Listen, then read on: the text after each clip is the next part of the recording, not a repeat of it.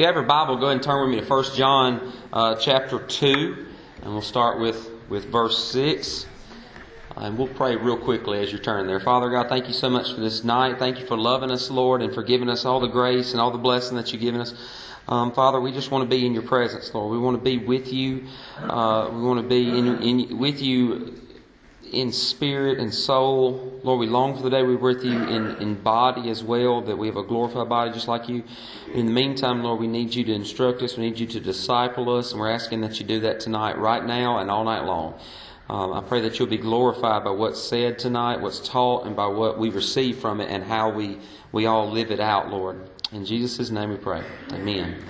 Okay, in 1 John 2, verse 6, it says, "Whoever says he abides in him ought to walk in the same way in which he walked." Now, he is obviously Jesus. Whoever says that he abides in Christ ought to walk in the same way that Jesus walked. And the reason being for that is kind of multifaceted, but primarily it's because if we're born again, if we are those who have been made new creatures in Christ Jesus, if we've been given a new heart, if Christ has taken out of our flesh the heart of stone, He put within our flesh a heart of flesh, so that we are new creatures with new desires and a new worldview, and we have a love for God that we never had before. If we've been brought to faith in Christ Jesus, then the Bible makes it abundantly clear that we are literally the body of Christ. And we say that a lot of times in church. We talk about being the body of Christ. And I think sometimes we kind of see that as more metaphorical than it really ought to be.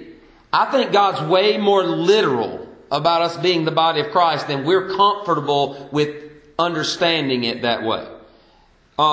It says in 1 Corinthians 12:27, it says, "Now you are the body of Christ and individually members of it." We're the body of Christ to the point that He points out to us that we are many members making up a body in the exact same way that your physical body that you can feel and touch has many different parts that all assemble to make up a body. It's the same reference. This means that because we're the body of Christ, this means that each of us as a part of Christ is really a part of His fullness. In Ephesians 1:22 and 23 it says, "And He put all things under His feet and gave Him as the head over all things to the church, which is His body, the fullness of Him who fills all in all." That means that because of the will of God the Father and the submission of God the Son and the work of the Holy Spirit, if you're in Christ tonight, that literally means that Christ is incomplete without you. That's not to belittle Christ. That doesn't make us even with Christ or equal with Christ. That doesn't belittle Jesus. That makes much of Jesus because He has always been totally, completely, 100% perfect. Because it's always been His will to take a people into Himself and join them to Himself. He chose for us to be part of His fullness. He didn't have to. He chose to, because that was His perfect will. That's what He decided to do. But we are part of Him to the point that the Bible calls us, all born again believers, all the elect, part of His fullness. You could look at it in a negative fashion. He would not be complete without everyone that He elected to be part of His body. Now, with this understanding, because we are literally part of Christ, we are His, to use a cliche, His hands and feet here on this earth. This comes with a certain amount of responsibility. This became so by the will of the Father and the work of the Spirit, as God the Son submitted to becoming like us, so that we could become literally one flesh with Him. Hebrews 2 says this, "Since therefore the children share in flesh and blood, He Himself likewise partook of the same things. Therefore He had to be made like His brothers in every respect." Why did Jesus put on flesh? Because we are flesh. Why did Jesus have blood to shed? Because you and I are flesh and blood, and He wanted to be joined with us totally, so He had to be made like us because we couldn't yet be made like Him. We couldn't be brought to where He was yet, so He came to where we are. And that's why the Bible says in Ephesians 5, it says, "Therefore a man shall leave his father and mother and hold fast to his wife, and the two shall become one flesh." Listen to this. This mystery is profound, and I'm saying that it refers to Christ and the church. What did Jesus literally do? He left His Father in heaven and He came and He cleaved to His bride, the church, and we have become one flesh with Him. That's why He could be crucified in the flesh and pay the price for our sin, because He was so joined to all of His people in the flesh that literally our sin became literally His sin, His responsibility. Now, since we are Christ's body, and we understand it that way, we have a very heavy responsibility. We are responsible to do His will. And I mean that in this way. Just as His physical body would have obeyed His mind on this earth, so we should obey now. We're literally His body. Think about Jesus walking around on earth about 2,000 years ago, and His brain told His right hand, reach out and heal this leper. And His right hand said, no, not today. That'd be bad, wouldn't it? And when Christ tells me, do this, and I say, not today, that's literally the same thing, because I'm a member of His body. Or when He says, his brain told Him, keep your hand away from that because you can't have part with sin. What if His hand said, oh no, I'm touching that? And that's what we do, isn't it? He tells us, don't have part in these things, and we run and go do those things. What are we doing to Christ when we do that? The Bible says, "For the love of Christ controls us, because we have concluded this, that one has died for all, therefore all have died. And He died for all, that those who live might no longer live for themselves, but for Him who for their sake died and was raised." We have a responsibility to live for Him because He died for us. He died the death for the whole body. Now the body has to live the life for Him. We bear the weight of knowing that our actions reflect on Him. It says this in 2 Corinthians 5:20, "Therefore we are ambassadors for Christ." Some of us those of us that are younger right now, your parents may say things like this now. Say, the way you act in public reflects on me, right? Any parents in here, you probably said that to your children. The way you act in public reflects on me. When I was little, sorry, Kat, your child's laying on the steps right now as I said that. That's bad timing. But funny. You know, my mom and dad would say it as they were whooping me. The way you act in public reflects on me. I'd already tell them the way I limp around in public reflects on you, but I didn't dare say it at that point. We're ambassadors of Christ. Think about it. What if we as a nation sent ambassadors to another country and those people went and they lived like total fools? Or they lived like just total criminals or hooligans or something? What would that say about the entire nation of America in the eyes of the world? We wouldn't be smiled upon, would we? It would embarrass us. It would humiliate us. It would speak poorly of us. We're ambassadors of Christ. If you're in Christ tonight, we're ambassadors of Christ. We ought to walk as He walked, because He deserves that we represent Him well, so that not only Christ, but just as Christ did, the Father will be glorified. That's what was important to Jesus on this earth, is that His Father be glorified. We should live the way He lived, so that He gets what He wants out of His body, just like He did when His physical body was here. The Bible says in Matthew 5:16, Jesus said, "In the same way, you," talking to His disciples, "let your light so shine before others, so that they may see your good works and give glory to your Father who is in heaven." Or to put it in the negative sense, when we don't live as we're called to live, the name of Christ is spoken poorly of. The Bible says in Romans 2:24, "For as it is written, the name of God is blasphemed among the Gentiles because of you."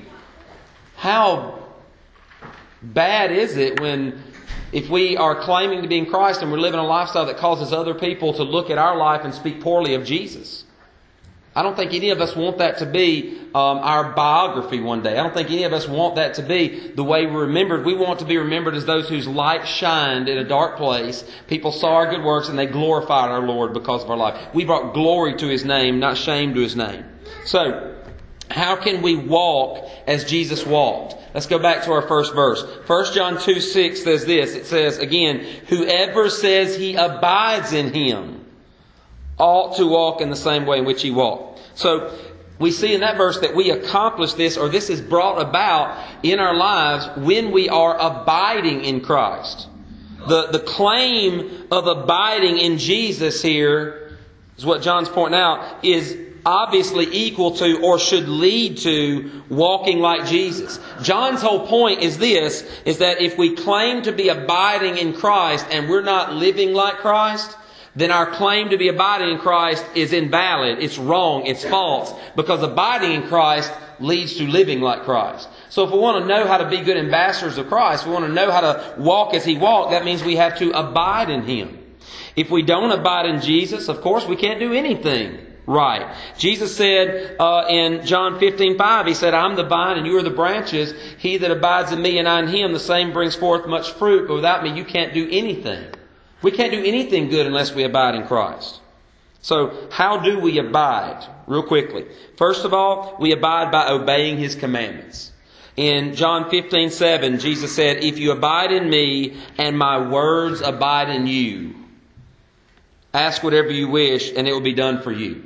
You get one result with two different things that are really the same. If you abide in me, ask whatever you wish and it'll be done for you. If my words abide in you, ask whatever you wish and it'll be done for you. It's the same. Us abiding in Christ means that His Word abides in us. Does that mean that I just memorize Scripture and I can quote it whenever I want to and that's abiding in me? Well, no, that may be part of it. What it means, abiding means to live in, to be actively engaged in filling that place. When you go home to your house, also known as your abode, you don't just know how many rooms are in there. You don't just know what the walls look like. You go in there and you feel that house. You live your life. You're active in that house, right? You eat in that house. You go to the bathroom in that house.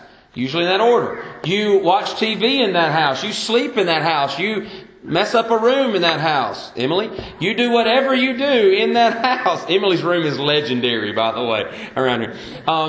Not in a good way. Not famous, infamous. You're active in that house.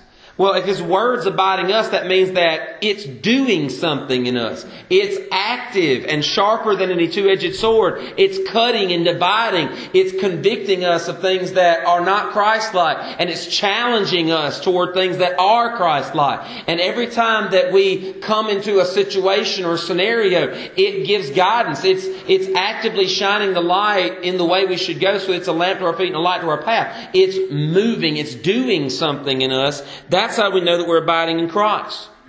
And the second thing I'd just say about how we abide in Christ is, what's our motivation to do this? Because it can be awfully hard to abide in Christ in a lot of situations, right? There's a lot of things that Christ commands that aren't easy.